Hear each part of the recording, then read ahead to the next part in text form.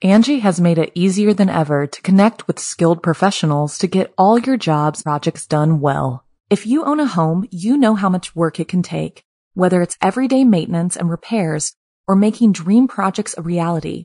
It can be hard just to know where to start, but now all you need to do is Angie that and find a skilled local pro who will deliver the quality and expertise you need. Angie has over 20 years of home service experience, and they've combined it with new tools to simplify the whole process. Bring them your project online or with the Angie app, answer a few questions, and Angie can handle the rest from start to finish, or help you compare quotes from multiple pros and connect instantly, which means you can take care of just about any home project in just a few taps. Because when it comes to getting the most out of your home, you can do this when you Angie that. Download the free Angie mobile app today or visit Angie.com. That's ANGI.com. Hey, have you ever used Cheapo Air? For years, and I really like it. With Cheapo Air, you can book online, use their app, or even over the phone. They've got great prices on over 500 airlines and millions of accommodations. They're my go-to for travel planning. And if you join their Club Miles program, you can earn points to save on the cost of your travel. Book on the app, and you get double points. Sounds like it's time I tried Cheapo Air. Call Cheapo Air at 855-247-3279 or visit cheapoair.com/podcast. The following program is a production of Chilling Entertainment and the creative team at Chilling Tales for Dark Nights, and a proud member of the Simply Scary Podcasts Network. Visit simplyscarypodcast.com to learn more about this and our other weekly storytelling programs, and become a patron today to show your support and get instant access to our extensive archive of downloadable ad-free tales of terror. Thank you for listening, and enjoy the show.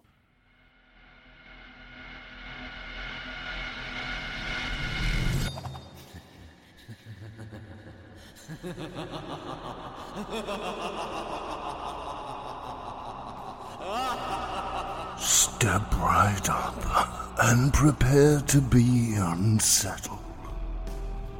Our dark team of travelers has left behind their safe reality, behind the walls and in the catacombs of Castle Danielson, to lead you into the darkness. There will be no escape, and there will be no reprieve. Welcome to the Simply Scary Podcast, Season 2, Episode 11. We join our intrepid anti-heroes on the road as they guide you through these twisted worlds of the most disturbed imaginations.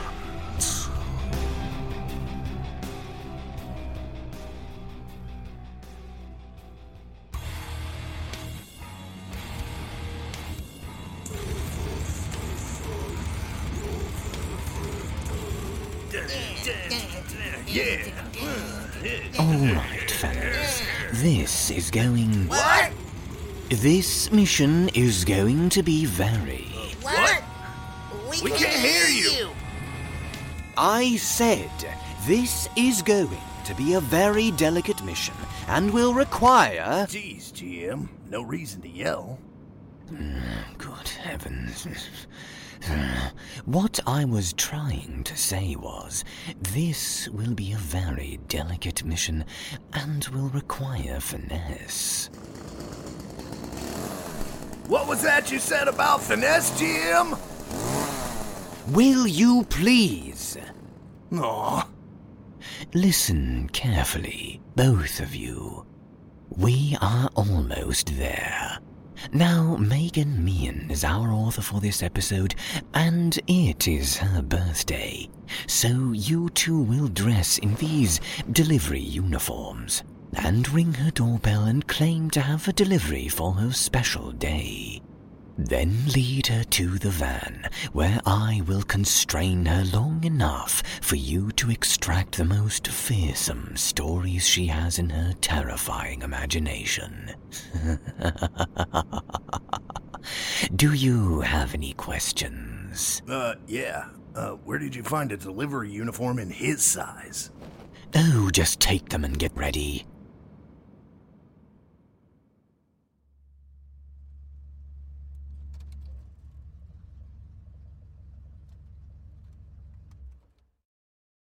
All right, all looks quiet.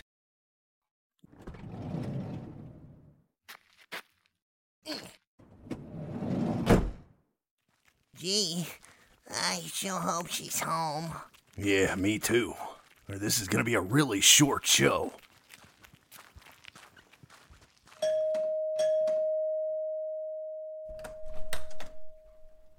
Oh, hello, boys. What can I do for you? Are you Miss Megan Meehan? Why, yes.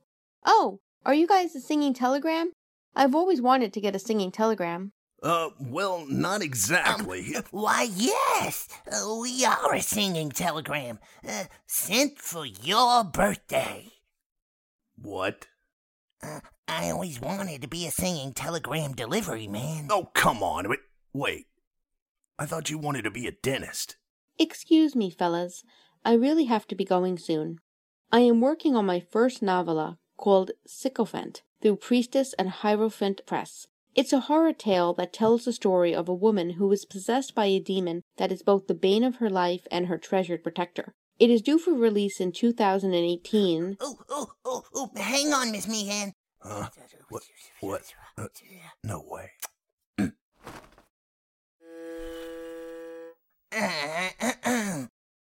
Happy birthday to you. Happy birthday to you. You love to write horror. And your teeth are white too. And many more. Okay. Well, thank you guys for that weird but sweet birthday song. Oh, wait, we also happen to have a birthday gift as well in our van over there. You mean that van that looks like something a serial killer from the 1970s would drive? Yeah, that would be the one. Oh, sure. I can't wait to see what it is. Wow, that was too easy. Well, here you go. Aha! Oh crap, she knows karate! Oh, karate nothing.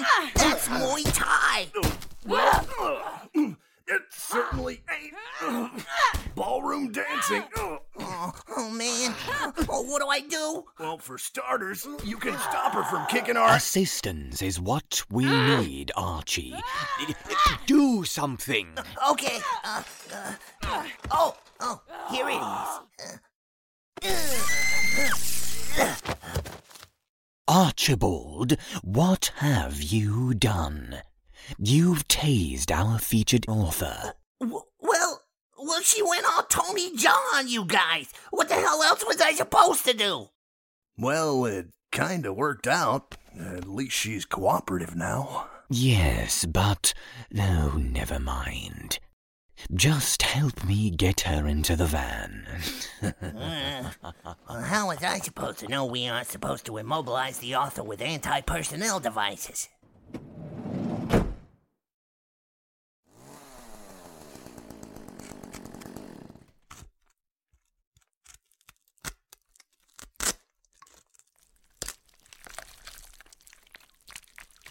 Eureka! There it is. The amygdala. You see, boys, the amygdala communicates fear responses throughout the brain and is responsible for directing the flight or fight, freeze, fright, and faint response in mammals. Wow, GM, you sure do know a lot about the human brain. And just to think, there was actually a use for all those interns' brains I just shoved down the garbage disposal. Go figure. Now, to unfurl the fear from Megan Meehan as we explore her world of mayhem and monsters. Let us begin with a story about two good old boys who were meaning no harm. Or were they? As these two reprise a traditional seasonal practice skirting the law and endangering innocent lives, they experience a coming-of-age adventure that they will tell their grandchildren about, if they make it out alive at all. The one-man carnival freak show that is Jesse Cornett endeavors to become the hunted in Decoy.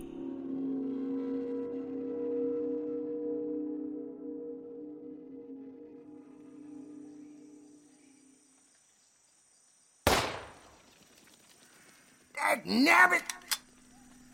Earl's voice was overpowered by the resounding boom that echoed through the trees. In the span of 1 hour, he had wasted 4 bullets shooting at squirrels that were too fast for him. Earl hated to waste bullets since they cost money, something he held in exceptionally high regard. I thought I had that one. I gotta get something before this day's over. To Earl's side, Rob looked around anxiously. Technically, they were still on campgrounds, the section of the park where visitors were permitted to set up RVs, picnic, and barbecue. Hunting was strictly prohibited in this area, but Earl didn't seem to care. The legal hunting grounds were over 3 miles away, much deeper into the woods, and Earl wasn't fond of walking. Besides, it had rained earlier that morning, and he was not keen on getting his brand-new Eddie Bauer boots soaking wet. Rob wasn't exactly comfortable hunting so close to the campsites, but it was late November, not midsummer, and the number of campers had dwindled considerably. Still, all it would take would be one stray bullet, and one very unlucky bystander to land both him and Earl in serious trouble. The kind of trouble that could earn them both prison sentences.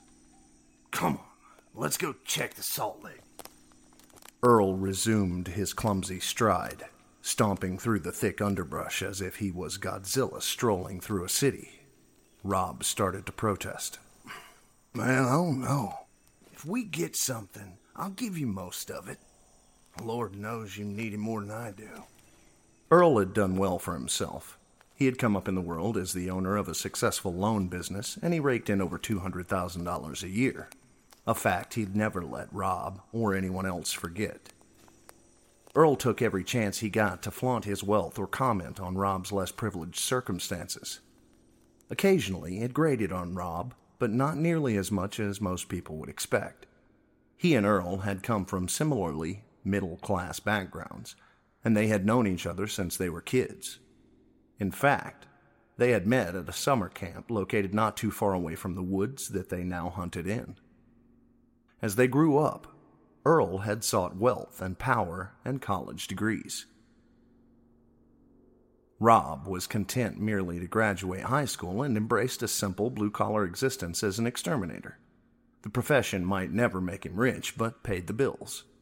Still, securing a hunk of deer meat would be like getting a week's worth of free dinner, and Rob wasn't fool enough to refuse that. He followed behind Earl, listening to him cursing nature and wildlife. His mood only got worse when they snuck up to the Salt Lick, devices Earl frequently used as decoys to entice deer into the crosshairs of his gun, and saw not as much as a fawn. Dagnabbit! Earl slammed his fist into the soggy earth. He was not a man regaled for his even temperament. What in blazes is going on out here today? That's my best Salt Lick, and those stupid things are supposed to love salt. Maybe they're on to us. Oh, shut up. They're dumb animals. They don't know nothing about anything. Rob shrugged, but said nothing. He wasn't fond of animals, but he had studied behaviors in pests like rats and mice, and, although he annihilated them without pause, he had to admit that they probably were a lot cleverer than most people believed. Earl guzzled water from his canteen and then rested his beady eyes on Rob. You better not be turning crazy like that Packer woman. It's not funny. The only reason that woman's still alive is because murder is illegal. I swear, if you start going down her road, I'll shoot you dead. It'll be a mercy killing. Fair enough. Remember, the Packer woman hates me more than you. I'm an exterminator, and she picketed outside my house, for Christ's sake. Merrill Packer was an ardent animal rights activist who made it her mission to pester anyone who so much as ate hamburgers. Over the years, Rob, the town's sole exterminator, had become her main target, but it was Earl who was her true nemesis. Even though Merrill frequently annoyed Rob, he was usually able to shrug her behavior off, or, if it got really bad, threaten to call the police. Earl, however, never backed down from a fight. 2 years ago, Merrill had made the mistake of scolding Earl for killing God's creatures when she found him fishing in the local lake. Ever since then, Earl had taken every opportunity to insult her and rail against her. He had even admitted to Rob that every time he killed something, he imagined that it was Merrill. Rob knew the feeling. He often fantasized that the rats he poisoned were actually his ex-wife, Darlene, and her whole crazy family. Rob rubbed the back of his neck, which was stiff after a whole day trekking through the woods. Heck, his back and legs and arms were stiff too. By now, the sun was starting to set, and he was aching to get home. And we better pick that salt lick up and head on back. No! It's not even half dark yet. Deer come out in the evening, and I'm waiting right here until I get one. Rob surrendered and settled into the underbrush, trying to make himself as comfortable as possible. Looking at Earl, no one would ever suspect how stubborn he could be or how much of a bloodlust he had. Earl enjoyed killing. He didn't do it as much for sport or food as he did just for the sheer power of deciding if something would live or die. Rob reckoned that Earl had some kind of fixation with power. That was probably why he had strived so hard to become a business owner, to have control over his workers. Yet, power obviously didn't make Earl happy. He was actually the angriest man Rob had ever met.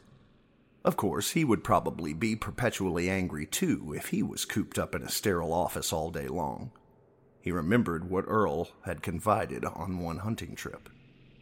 Yeah, most of the people on my job are rich kids from silver spoon type families. They all view me as being inherently beneath them, even though I'm their boss. They never even offer to buy me coffee. How's that for a lack of respect? Rob strongly assumed that most of the people at Earl's job were afraid of him. In fact, most folks were. Rob was the sole exception and the only person Earl ever willingly hung around with.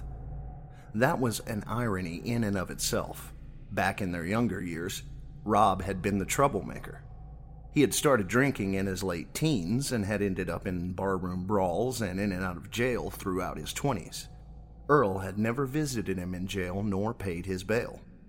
Still, whenever Rob got out, Earl hadn't shunned him. Earl viewed Rob as beneath him, and that was precisely why he liked him. He enjoyed having the upper hand, the clean record. Earl was a bully, but a silent and insidious one, mean as poison.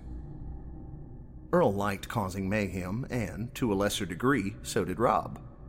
In essence, they were friends because they both hated most of the townspeople. They both liked hunting, and they both had no other friends or family who would speak to them. In short, they fed off of each other's dysfunction. Earl loved tormenting Darlene just as much as Rob did, mostly because Earl was mad at women in general. Ladies would go out with Earl, but only to use him to get free dinners. Over time, he had become disdainful of women and a self-professed lifelong bachelor. Rob honestly wouldn't be all that surprised if his friend eventually turned into a serial killer. Now nearing 40, Rob had been off the booze and out of fights for the better part of a decade, which was especially lucky for Merrill Packer, who he probably would have shot down dead in his younger, hazier days. As Rob lay in the woody underbrush, an hour ticked by. Then another. No deer came, but the sky got darker and darker. Come on, let's go. We have to get rid of that salt lick. I don't want another find. No! Rob felt his temper rising. He and Earl had been fined on their last hunting misadventure after a park ranger discovered them using duck decoys and calls to entice mallards in a strictly no-hunting zone. The judge had fined the two men equally, but Earl had insisted that Rob pay both bills, despite having much less money. He'd shouted and accused, claiming that they were Rob's decoys, not his. The worst part of it all was that they hadn't as much as grazed a single mallard. And we get fined, you're paying both this time. Earl waved his hand dismissively. Shut up! You'll scare the deer. But there were no deer. 10 minutes passed. 15. 20. Nothing. Finally, Earl jumped up and kicked a tree stump, shrieking. Dang nabbit! Of all rotten luck! What an everlasting waste of a day! I can't believe this. I'm wasting my time with you. Rob watched Earl's tantrum and wondered how exactly he hadn't yet garnered any kind of record for assault. As he got older, his temper was getting worse. Knowing enough not to say anything contradictory, Rob stood and picked up the untouched salt lick. Come on, let's get going. Earl was armed and very frustrated. When he got frustrated, he got angry. And when he got angry, he was unpredictable. Rob most definitely did not want to come across as combatant or belligerent in any way. He hoped the situation would diffuse itself, and thankfully, it did. Earl gave the tree trunk another hearty kick and then shuffled, defeated, toward Rob with his eyes downcast.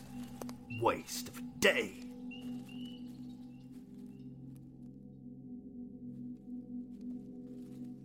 At first, they were sure of where they were going. They had parked Earl's fancy maroon Lexus SUV in the campsite parking lot, which should have been only about 4 miles away from where they had placed the salt lick. But after 45 minutes of walking deeper and deeper into the forest, they had to admit that they had made a wrong turn somewhere. This doesn't make any sense. We're going north. We're supposed to go north. So why aren't we finding the car? Rob helplessly stared at the old compass his father, a seasoned hunter, had given him. Earl was taking his frustrations out on his cell phone. Piece of crud! I paid good money for this, and now what I need, the GPS gives up the ghost. The trees are thick here, so they probably block out the signal. Trees shouldn't bother something worth $700. When we get back in my car, better be there. A lot of the godforsaken hillbillies around here would just love to drive off in it. Rob didn't comment. Earl constantly worried about his expensive car getting stolen. It was almost like an obsession or a paranoid fixation. His extravagant SUV was his pride and joy in a part of America where most people drove around in 10-year-old pickup trucks.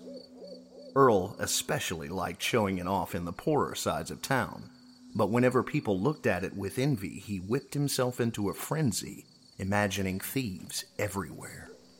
We must be going the wrong way. If my top-of-the-line phone can't get a reading, and your old compass is about as useless as an elevator in an outhouse. Come on, let's try this way. Earl brusquely turned to the right and headed down a narrow path. Rob reluctantly followed, unsure what else to do. They got about a quarter mile down the route when the ground suddenly gave way.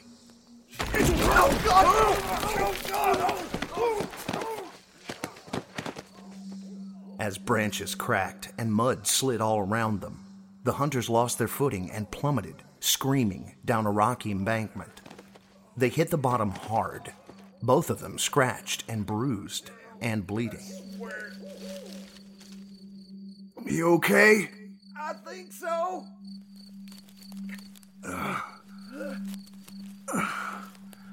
Nothing's broke.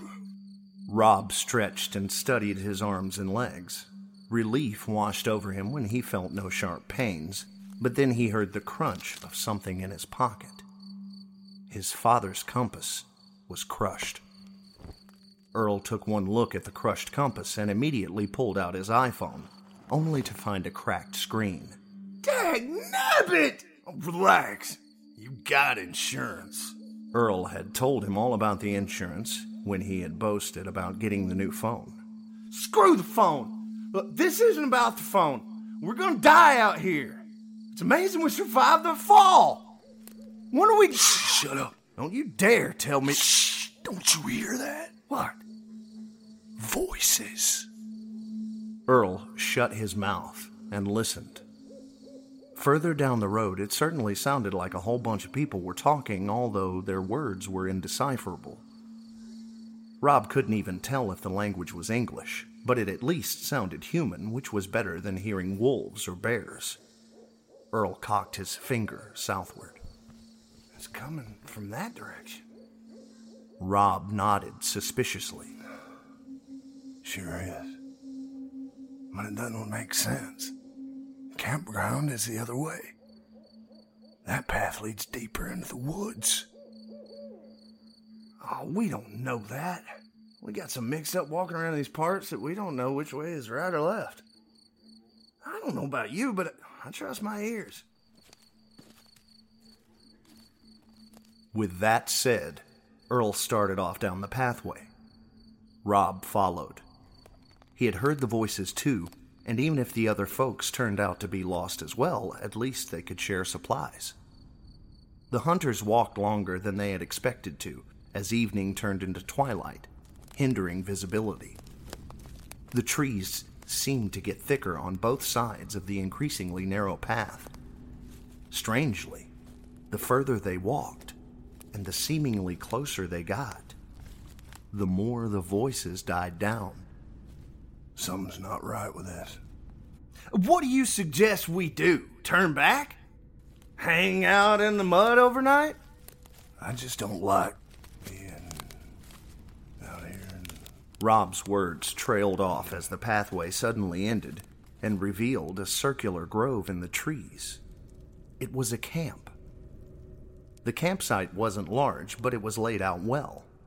There was a tent on the right, and an aging blue pickup truck sat on the left. Its rusty sides glimmered in the light of a campfire, which blazed amber embers into the center of the grounds. Curiously, a misspelled sign hung from one of the trees leading into the area. It read, "Welcome to camp." Earl chortled when he saw the message, sloppily written in red paint, and with camp misspelled with a K. Someone's not the brightest crayon in the box. Or was it written by a kid? Kids are stupid. Agreed. Where is everyone? It's gotten awful quiet. Hello? Is anybody here? We're lost. We could use some help. They must be out hunting. At this time of night, you can't see anything. It's practically fully dark now. If it wasn't for that fire, I would hardly be able to see my hand in front of my face. Maybe they have those infrared glasses. If they have that kind of money, why is their truck in such rough shape? Don't know, don't care. It's getting cold. I'm gonna see if they have some blankets in the tent. You check the truck and see if there's a phone or a walkie-talkie or something in it to call the park rangers. Rob gulped. His stomach was tied in knots of dread. It was an instinctual fear that he couldn't quite pinpoint the basis of, but there was a basic wrongness about the current situation. I don't like this. Neither do I. One day we'll look back on this and spit. Come on, let's at least get some supplies. I could use some grub. Earl and Rob stepped into the campsite. The hairs on the back of Rob's neck immediately stood up. He was sure that he saw movement between the trees, out of the corners of his eyes. He quickly turned his head, but saw nothing but stillness and shadows. I'm going crazy. He approached the old truck. First, he checked the back bed. Nothing was there but fallen leaves. Then he went around to the driver's side door and peeked in the window. His nervousness rapidly intensified when he saw the dusty conditions of the interior. No one's been in this thing for years. On impulse, he grabbed the door handle and pulled. To his great surprise, the door yanked open.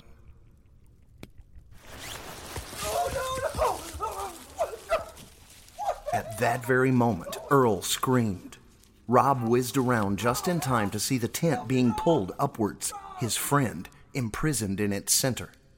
Rob instantly realized that the tent was actually a net, suspended by ropes set high in the trees.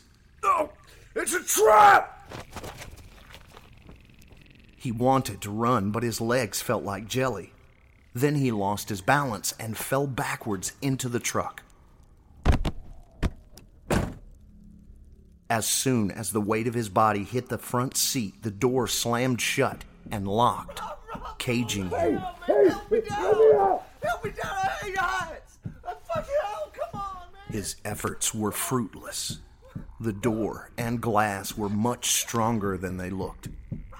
Rob was suddenly keenly and uncomfortably aware that he probably looked just like the raccoons and possums he frequently trapped, clawing at the walls and hollering without a prayer of escape. Despite the griminess of the window, he could see Earl struggling in the tent net, screaming loud enough to wake the dead. They had been lured here, enticed by food and shelter, the way mousetraps lured mice with cheese. This is a decoy. The whole thing was a setup. Rob's horrified mind immediately conjured up images of serial killers and homicidally territorial backwoods hillbillies. Then he noticed figures emerging from the forest. There was a whole tribe of them, about a dozen in total, tall and hairy creatures that walked like men but resembled apes, females and children among them. Most carried spears or guns, objects probably taken from past human victims. All of the creatures were looking excitedly from the car to the tent, visibly pleased to have caught two prime pieces of prey.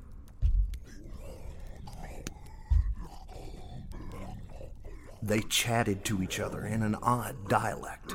Their speech patterns and voices sounded vaguely human, but their tones and actual words were much more guttural, much more prehistoric sounds. Rob had never seen anything like them before, but he knew exactly what they were. Sasquatch.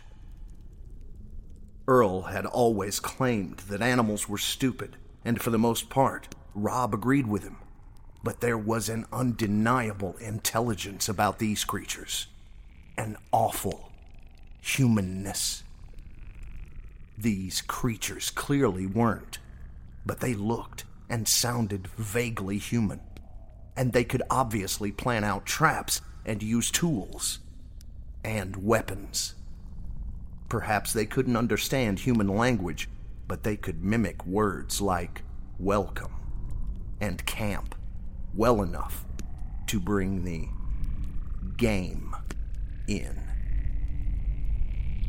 You're dreaming. This can't be happening.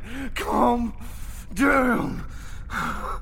Rob scolded himself as he watched the tribe gather under the tent net in which Earl was suspended. If these things really existed, there would be more pictures, evidence, proof. They're nothing but legends. But hadn't a few of these creatures been caught on camera over the years? The fact that people had refused to believe in them was unfortunate since the proof had been there for years. Heck, Bigfoot had become a pop culture icon. Whatever they are, they're thriving. They all looked healthy, and at least one of the females was noticeably pregnant. Several of the small ones, the children, were hopping around excitedly as they pointed up at the tent. Its fabric was wiggling wildly in the air, illustrating Earl's desperate struggles. Suddenly, one of the creatures, a big, youngish-looking male, the alpha, sliced through the rope that held the tent in place. It promptly crashed to the ground.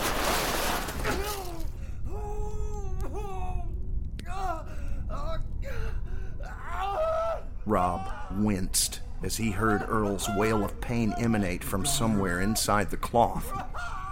He must have fallen at least 16 feet.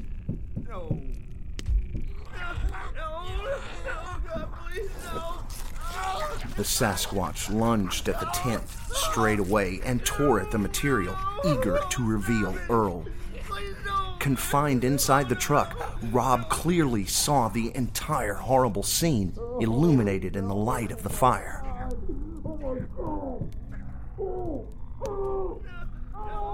Earl had broken his leg in the fall. He was bleeding and whimpering, and when he saw the creatures, he bawled and tried to run. His face was a mask of misery and fear, and his pained gait was pitiful to watch. Yet the Sasquatch showed no mercy. Most of them pointed and laughed at Earl's pathetic getaway attempt. The sight made Rob swell with fear. Whatever these things were, they were cruel. They could have ended things quickly for Earl, but they obviously had no intention of doing any such thing. To Rob's revulsion, the Alpha handed two of the little ones spears and pointed toward Earl, encouraging them.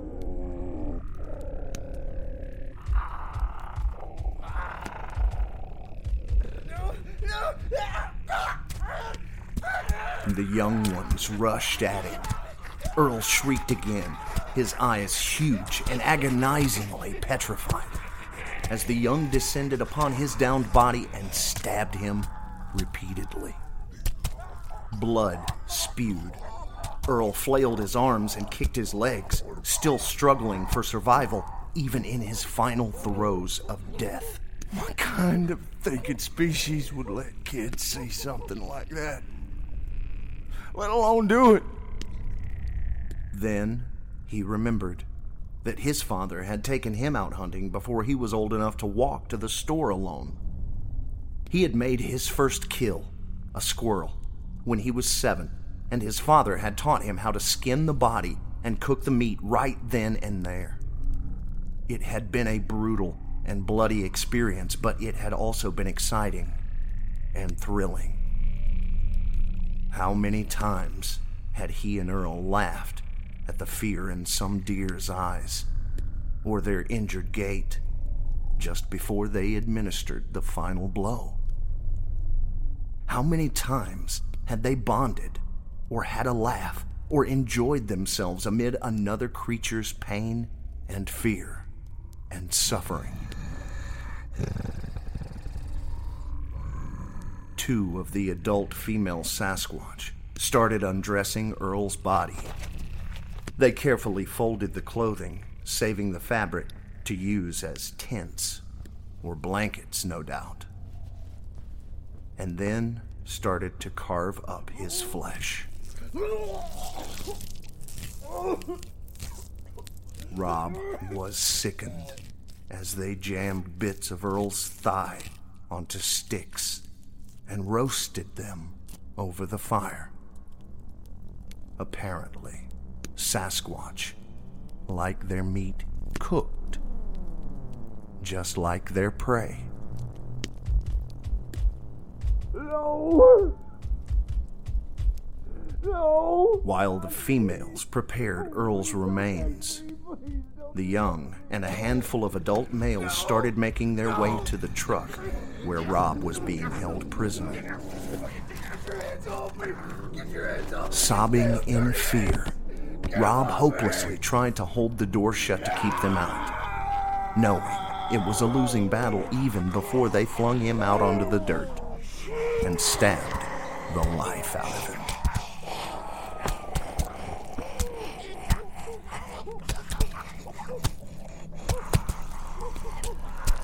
The last sounds Rob heard was the guttural language and hiss-like laughter. His final thought was that maybe, just maybe, Merrill Packer had a point after all.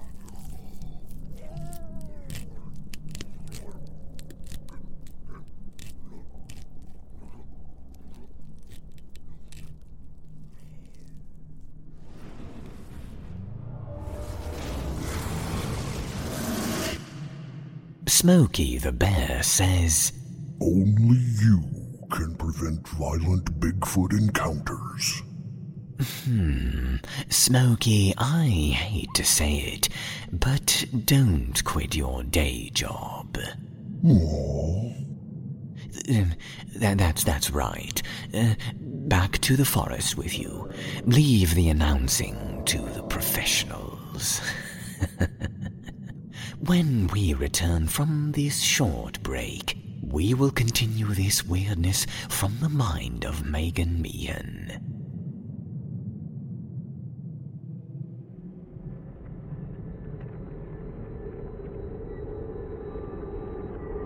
Beginning Monday, July 10th, Chilling Tales for Dark Nights will be launching the second season of Evil Idol.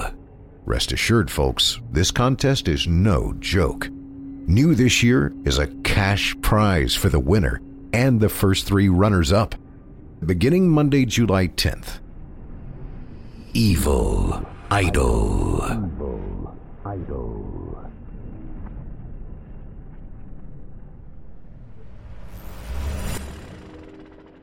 This next fair will be a delight for those who choose to believe that the truth is out there. As we join an over-the-road truck driver for his nighttime journey, he struggles to escape the throes of sleep during his extended long haul.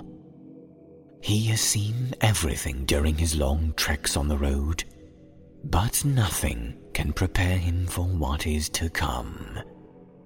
And he learns the horrifying reality about what truly is out there. Master storyteller Otis Gyrie gets behind the wheel in Revelation. Angie has made it easier than ever to connect with skilled professionals to get all your jobs projects done well. If you own a home, you know how much work it can take, whether it's everyday maintenance and repairs or making dream projects a reality. It can be hard just to know where to start, but now all you need to do is Angie that and find a skilled local pro who will deliver the quality and expertise you need. Angie has over 20 years of home service experience, and they've combined it with new tools to simplify the whole process. Bring them your project online or with the Angie app, answer a few questions, and Angie can handle the rest from start to finish, or help you compare quotes from multiple pros and connect instantly, which means you can take care of just about any home project in just a few taps. Because when it comes to getting the most out of your home, you can do this when you Angie that. Download the free Angie mobile app today or visit Angie.com. That's ANGI.com. Hey, have you ever used Cheapo Air? For years, and I really like it. With Cheapo Air, you can book online, use their app, or even over the phone. They've got great prices on over 500 airlines and millions of accommodations. They're my go-to for travel planning. And if you join their Club Miles program, you can earn points to save on the cost of your travel. Book on the app, and you get double points. Sounds like it's time I tried Cheapo Air. Call Cheapo Air at 855-247-3279 or visit cheapoair.com/podcast.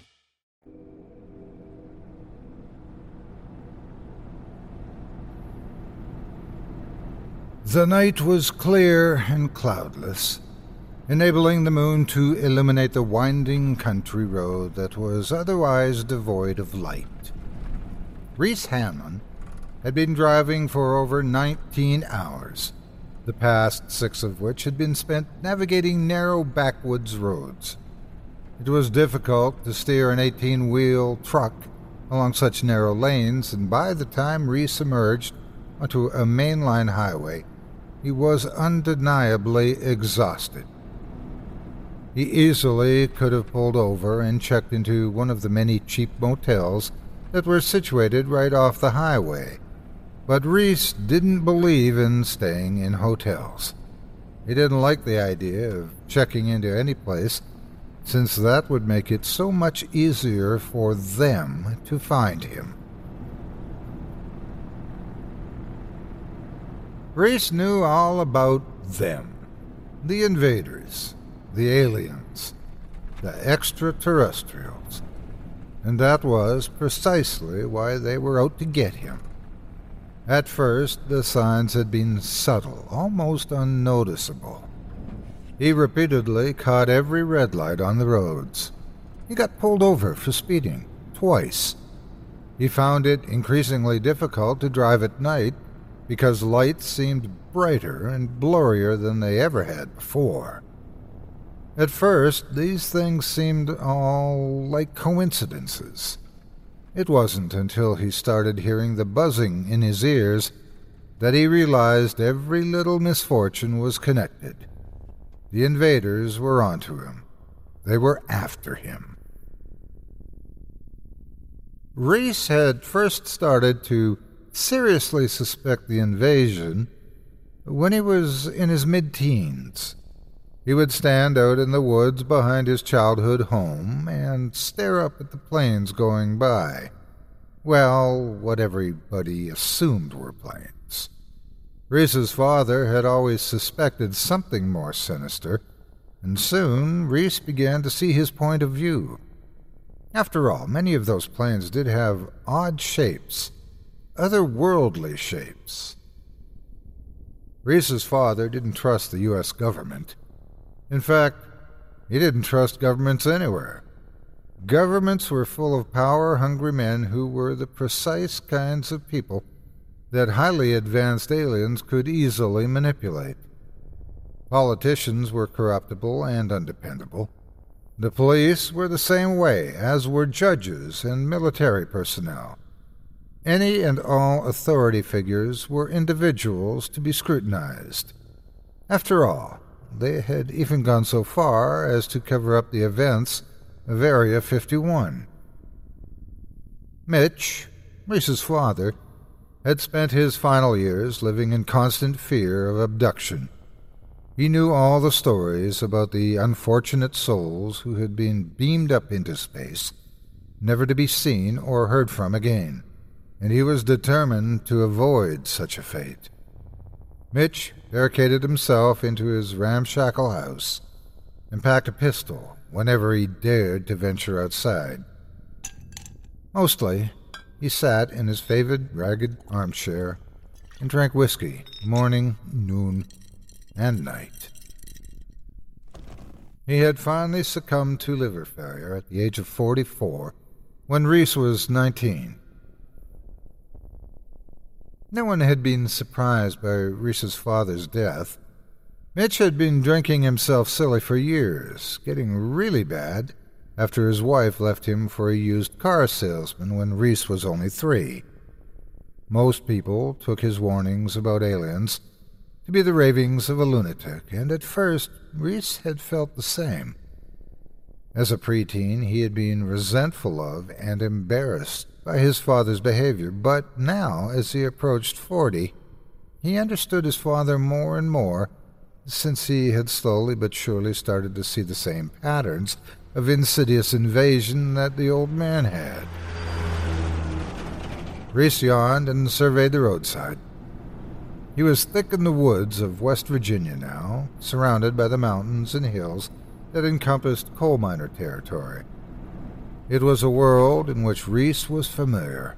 He had been born in Appalachian country, and his father and uncles had all been coal miners, as were many of his cousins.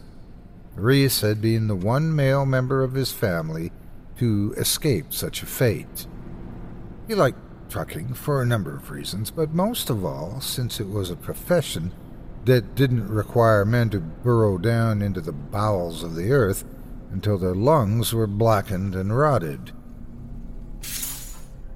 The road he was on had a scenic lay-by. Reese pulled over and parked the truck. It was already after midnight, and even though most truckers drove straight through the wee hours, he was too sleepy to go any further. He gazed up at the sky suspiciously. He knew that the UFOs were flying around above, lurking. He had disabled his GPS system and his phone to stop the invaders from constantly monitoring him, but they always seemed to follow him regardless. They were bound to have access to advanced space-age technology, after all, and he supposed that they had already put a tracking device somewhere on his truck. They were determined to destroy him, and he didn't have a clue how to protect himself. Heck, he couldn't even decipher which planet they were from, although he strongly assumed that they were visitors from a different galaxy altogether. Reese climbed into the back of the truck's spacious cab and lay down, attempting to sleep. He tried to ignore the ever-present buzzing in his head and remained acutely alert for any sounds that might indicate spying aliens. He was keenly aware of the creaking of the surrounding trees and the low wail on the wind. He was also reminded of the many mines that most of his kin had spent their lives toiling in, especially, and most notoriously, Uncle Harlan. Reese supposed that his Uncle Harlan had a lot to do with why he had aimed at doing something different with his life. Reese's daddy had been a drunk, but Uncle Harlan, his daddy's half-brother, he was outright crazy. Most folks assumed it was on account of all the dust and gas that he had inhaled while digging deep into the earth. Or maybe there were just faulty genes in a bloodline. But Harlan had well and truly snapped before he reached the age of 30. Harlan's downfall had begun when he had gotten trapped under the earth after a mine collapsed. For 2.5 days he had endured the damp and dark, although he was one of the lucky ones since he had eventually been rescued. Many other miners had not. In fact, some of the bodies had never even been found. From the time that he was rescued, Harlan hadn't been right in the head. He constantly ranted and raved about monsters under the earth. He called them mole people and swore that they had been the reason behind the cave-in. He also claimed that they had attacked and eaten several of the other miners. Harlan insisted that he had been the sole survivor simply because he had remained motionless, playing dead while buried under a pile of rock and mud. Them things had sharp claws and teeth, he had stated repeatedly. I could hear them moving all around me, scratching at the walls and making high-pitched whining sounds and low growling noises. And the screams. I could hear the screams of the other men as those things tore into their flesh. About a week after the cave-in, inspectors had descended into the mine and searched for evidence of carnage in all of the accessible passageways. Truthfully, the inspectors had been nervous. If there was evidence of gore, then it was likely that Harlan had suffered a psychotic break and had murdered his fellow miners. Sometimes the harsh working conditions and the Earth's gases damaged men's minds. Back in 1923, a man had slaughtered 8 of his fellow miners. Just enough body parts had been found to have him hanged for murder. That miner had blamed monsters, just as Harlan did, all the way to the gallows. When the inspectors found no trace of flesh or blood, Harland had been declared insane and spent the rest of his life in the state psychiatric center, mercifully doped up on medication that helped him forget whatever he thought he had seen. Reese hadn't visited his uncle or known much about him, but he got quite a kick out of the stories concerning Harland's delusions. Mole people. Could anything be more laughable? When he had first heard the term, he had been 7 years old and immediately envisioned people with gross skin conditions, not horrifying monsters. When he was a teenager, he had stumbled across a tacky B-list movie from 1956 titled The Mole People, and he had laughed all the way through it, wondering what crazy old Uncle Harland would have made of its scenes of men in mole masks digging themselves up and out of the ground. Of course, there were real mole people. Reese knew that term was sometimes used to describe the homeless in New York City who took shelter in defunct subway tunnels. But West Virginia was a long way from New York, and the creatures that Harland thought he had seen were definitely not human. Reese jumped. He was always extra sensitive to noise when he was about to go to sleep. He could never be too careful. Ground-dwelling monsters were a ludicrous fantasy, but interterrestrials, they were a force to be reckoned with. He held his breath and listened carefully for sounds of ray guns or strange languages transmitting over the radio, but there was nothing but the hoot of the owl and the trees swaying in the breeze. Normal sounds, earthly sounds. Reassured, Reese exhaled and fell into a turbulent slumber. He rarely slept well. Every night he was plagued by nightmares of spacecrafts and probing devices, unknown planets and little green men. However, this night was particularly bad. First, he dreamed of a group of 4 abducted people floating in midair. When they turned towards him and tried to scream in agony, their heads started shaking so violently that their features became indistinguishable until each individual face disappeared, morphing into twisted and tormented blurs.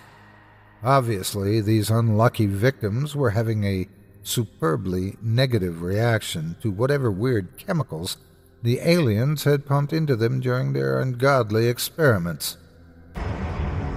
Suddenly, the dream switched tracks, and Reese found himself standing in a dilapidated auditorium with peeling paint on the walls and one single dull light bulb illuminating the bleak room.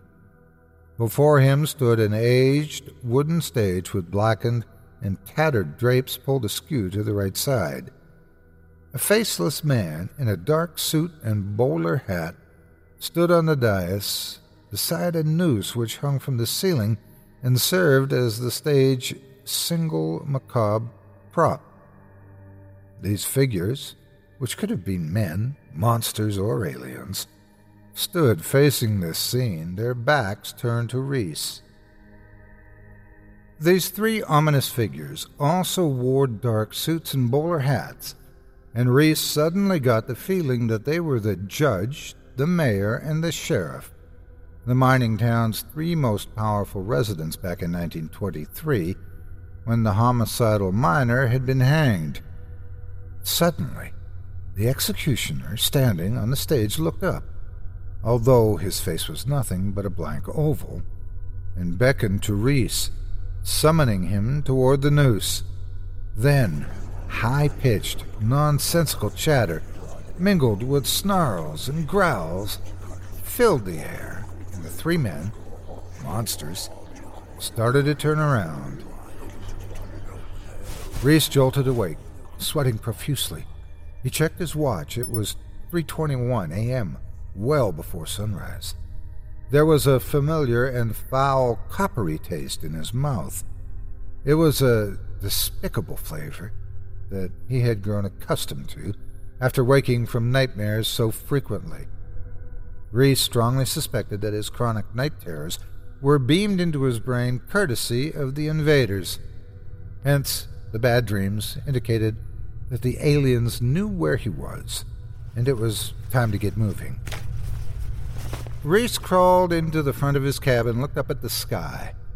All he saw were stars and the moon, but there were also strange noises outside, whistles and clicks that sounded a bit like chattering. Although everything looked fine, the sounds could be an alien dialect. Invaders communicating with one another via invisible airways. It was better to be safe than sorry, so Reese started up the truck. He intended to drive through the night and make his destination in Wisconsin by noon. Despite his lingering tiredness, he resolved to meet his schedule and deliver his cargo of canned food early. Then no one could say that he didn't do his job.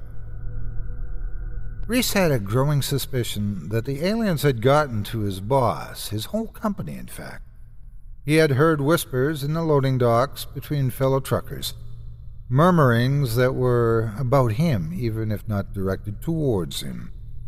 Just fragmented bits of words and phrases that alerted Reese to the fact that most of his co-workers were not on his side, losing his mind, going crazy. Something's not right. Seriously wrong with him. Strange character. Odd duck. Creepy. On and on such denunciations went. Unsurprisingly, his boss appeared to be the ringleader. Reese was getting increasingly nervous about the very real possibility of losing his job, his only source of income, since his boss, a robust and balding middle-aged man named Frank Finkel, was constantly interrogating him. Frank asked Reese more questions than a game show host. He was particularly interested in knowing if he was feeling all right or if he had been sleeping well. And then there were the comments, the accusations. Frank told Reese that he didn't look too good. He hadn't shaved and hadn't taken on a scruffy appearance. His eyes were red-rimmed, he was jittery and nervous. The worst part of it all was that Frank seemed to enjoy these spiteful conversations, these belittlements. He smirked, not smiled or grinned, but outright mean-spiritedly smirked whenever he interacted with Reese. The cause of Frank's endless debriefings had quickly dawned on Reese. There really was only one suitable explanation. The aliens were mind-controlling poor balding Frank Finkel. They were planting ideas in his head and making him think about firing one of his most efficient long-distance truckers. After all, if Reese was fired, he would soon end up homeless and be even more vulnerable. Reese knew that it was all part of their conspiracy to persecute and ultimately abduct him. Yet, despite the aliens' persistent intentions, they would not take his job, his livelihood, from him. Reese vowed to continue doing his job and doing it well until they finally succeeded in either killing him or beaming him up into space. Determined to foil the aliens' wicked scheme, Reese steadily accelerated down the backwoods highway. He longed for a little company and switched on the radio for the comforting sound of human voices. A Country Boy Can Survive was playing on the country station, and both the words and rich voice of Hank Williams Jr. encouraged Reese, a red-blooded country boy himself, to keep going, keep driving, keep fighting. Reese was getting into the music and starting to relax, even enjoy himself a little. Then, suddenly he hit something. The impact was exceptionally forceful. Reese felt and heard the crush of the truck's metal front grille and the shattering of the headlights. He was thrown forward violently, and his body slammed painfully against the steering wheel. If he hadn't been wearing his seatbelt, his head probably would have gone straight through the windshield. A deer, he thought instantly. I hit a damn deer. Or maybe it had been a bear, or even a moose. The front end of the truck was engulfed in smoke. Whatever he hit must have been bigger than a deer to have done such extensive damage. Trembling, Reese exited the cab to survey the destruction. Chills shot up his spine as soon as his feet hit the tarmac. There was no one around for miles, but the woods seemed to be alive with sounds. Guttural wails and clicks and sputters seemed to come from every direction, as if seeping out of the very tree trunks. A terrible thought suddenly struck Reese. Perhaps this was all a ploy, a trap set by the aliens. With fear welling up inside of him, Reese backed up. But then, out of the corner of his eye, he spotted a lump of brown fur lying still and lifeless in front of his truck. Whatever he had hit was some kind of animal. It definitely wasn't a menacing little green man or an invincible robotic soldier. Relief washed over Reese. Whatever he had hit was a creature of Earth, and that alone was enough to quell his tortured nerves. Damn critter, Reese thought as he stared at the dead beast. He couldn't help but feel a pang of pity for it, even though he was also indescribably annoyed. Nick would undoubtedly blame this latest mishap on Reese's supposedly questionable sanity. It was possible that this would be the incident that finally cost him his job. Maybe the aliens were behind this misfortune after all. Perhaps they had intentionally spooked this poor beast, provoking it to run out into the road and right into the grill of Reese's truck. I'd best see what it was, Reese thought. If it's going to cost me my job, I should at least know what the damn thing is. Reese walked over to the creature. If it turned out to be a buck, he intended to keep its antlers. He'd always admired taxidermy. Yet the creature was no buck. Its fur was brown and caked with both mud and blood. It didn't look like any animal he had ever seen before. It looked almost like an ape, maybe a Sasquatch, but it had a tail that seemed far too long for a primate. When he turned the corpse over, Reese recoiled in horror. He had struck some kind of monster. Its dead eyes were still open, colored an unnatural shade of red. Its nose was elongated, and it had rows and rows of yellowed razor-sharp teeth. It didn't have hands. Instead, it had extended claws with 5 long and extremely sharp talons. Even though it was as big as a man, the creature looked just like a mole. The precise kind of monster that both Uncle Harland and the long-dead condemned miner had described. Panic consumed Reese. His stomach felt like it was full of lead, and it was difficult to get air into his lungs. He started to move back toward the safety of the cab inside his ruined truck, but his legs were shaky and unreliable, causing him to stumble. Suddenly the wails and grumbles and growls got louder and louder. Branches snapped and leaves rustled as dozens of figures scurried out of the woods from every direction and descended upon Reese. Apparently the creatures traveled in packs. The grisly beings were covered in thick and matted brown fur that was laced with mud. Their eyes glowed red. Their pointed teeth gleamed in the moonlight, illuminated by the saliva flowing from their open and snarling jaws. Claws dug into Reese's skin as the creatures took hold of him and hauled him, screaming and shrieking, into the woods toward the long-abandoned mines, their precious caves. As Reese was dragged first through the forest, then down the muddy tunnels by the vicious monstrosities, he had a revelation. Mole people, not aliens. They were the true threat, after all.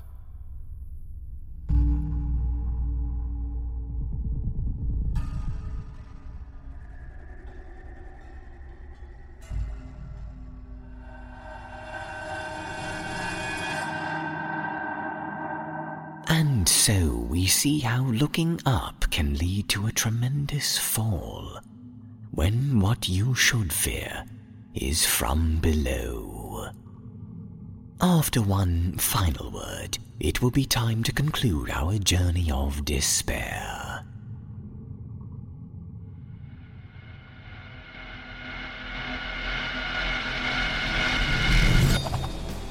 The Simply Scary Podcast, Season 2, Episode 11. Become a patron today and you'll get the extended version of this show. Here's a sample of the extra stories you get when you become a member. As if to verify this hypothesis, Ethan turned a corner and was met by the dinosaur skeleton from Miss Ashby's class. Except this one wasn't a replica. It was vibrant neon green and very much alive. Become a member today. Go to simplyscarypodcast.com/tour to get more horror than you can handle.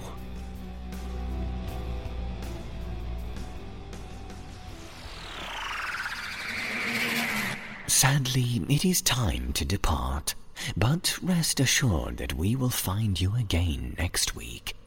Remember to subscribe and share us with everyone you know. Be sure to click the bell icon next to the subscriber button on YouTube to make sure you are getting the alert on each of our unsettling episodes. Also, we ask the courtesy of allowing our ads to play on YouTube videos and occasionally click on them to assert your Simply Scary viewership. Remember, fans, that you too can support original and independent content when you become a patron of our website at chillingtalesfordarknight.com/tour and donate to our Patreon site at patreon.com/chillingtales. Become a member, and you will get the full, uninterrupted version of this show, along with frighteningly fantastic goodies you will get nowhere else. Alright, and then I screw the skull cap back on counterclockwise. Lefty loosey, righty tighty. And she's as good as new. Well, let's just hope that mustard I spilled in there didn't hurt anything. Oh, wow. Oh, what hit me? Oh, hey, what happened to my voice? You guys are in some serious trouble. Archibald, what on earth did you do that for? Oh, sorry, guys, but she had that look in her eye. You better wrap it up, GM, before she wakes up again. This is GM Danielson, thanking you for joining us on the road. As we continue our journey to find the fiercest fear fodder we can, take your place at our side and bear witness to the masterfully macabre minds of today's most talented writers. And until we meet again, we will leave you screaming for more. For you are just experiencing the Simply Scary Podcast.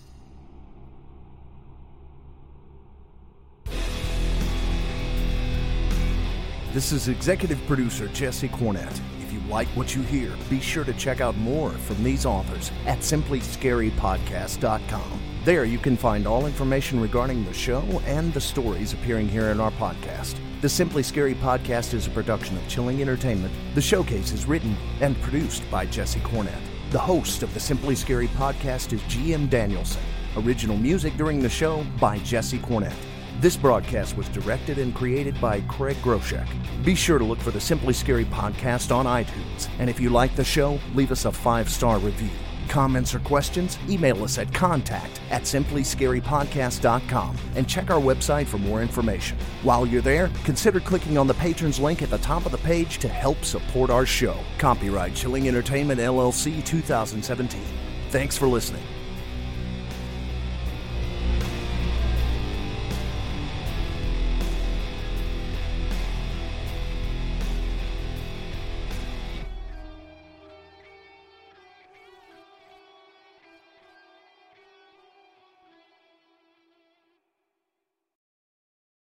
Angie has made it easier than ever to connect with skilled professionals to get all your jobs projects done well. If you own a home, you know how much work it can take, whether it's everyday maintenance and repairs or making dream projects a reality. It can be hard just to know where to start, but now all you need to do is Angie that and find a skilled local pro who will deliver the quality and expertise you need. Angie has over 20 years of home service experience, and they've combined it with new tools to simplify the whole process. Bring them your project online or with the Angie app, answer a few questions, and Angie can handle the rest from start to finish, or help you compare quotes from multiple pros and connect instantly, which means you can take care of just about any home project in just a few taps. Because when it comes to getting the most out of your home, you can do this when you Angie that. Download the free Angie mobile app today or visit Angie.com. That's ANGI.com. Hey, have you ever used Cheapo Air? For years, and I really like it. With Cheapo Air, you can book online, use their app, or even over the phone. They've got great prices on over 500 airlines and millions of accommodations. They're my go-to for travel planning. And if you join their Club Miles program, you can earn points to save on the cost of your travel. Book on the app, and you get double points. Sounds like it's time I tried Cheapo Air. Call Cheapo Air at 855-247-3279 or visit cheapoair.com/podcast.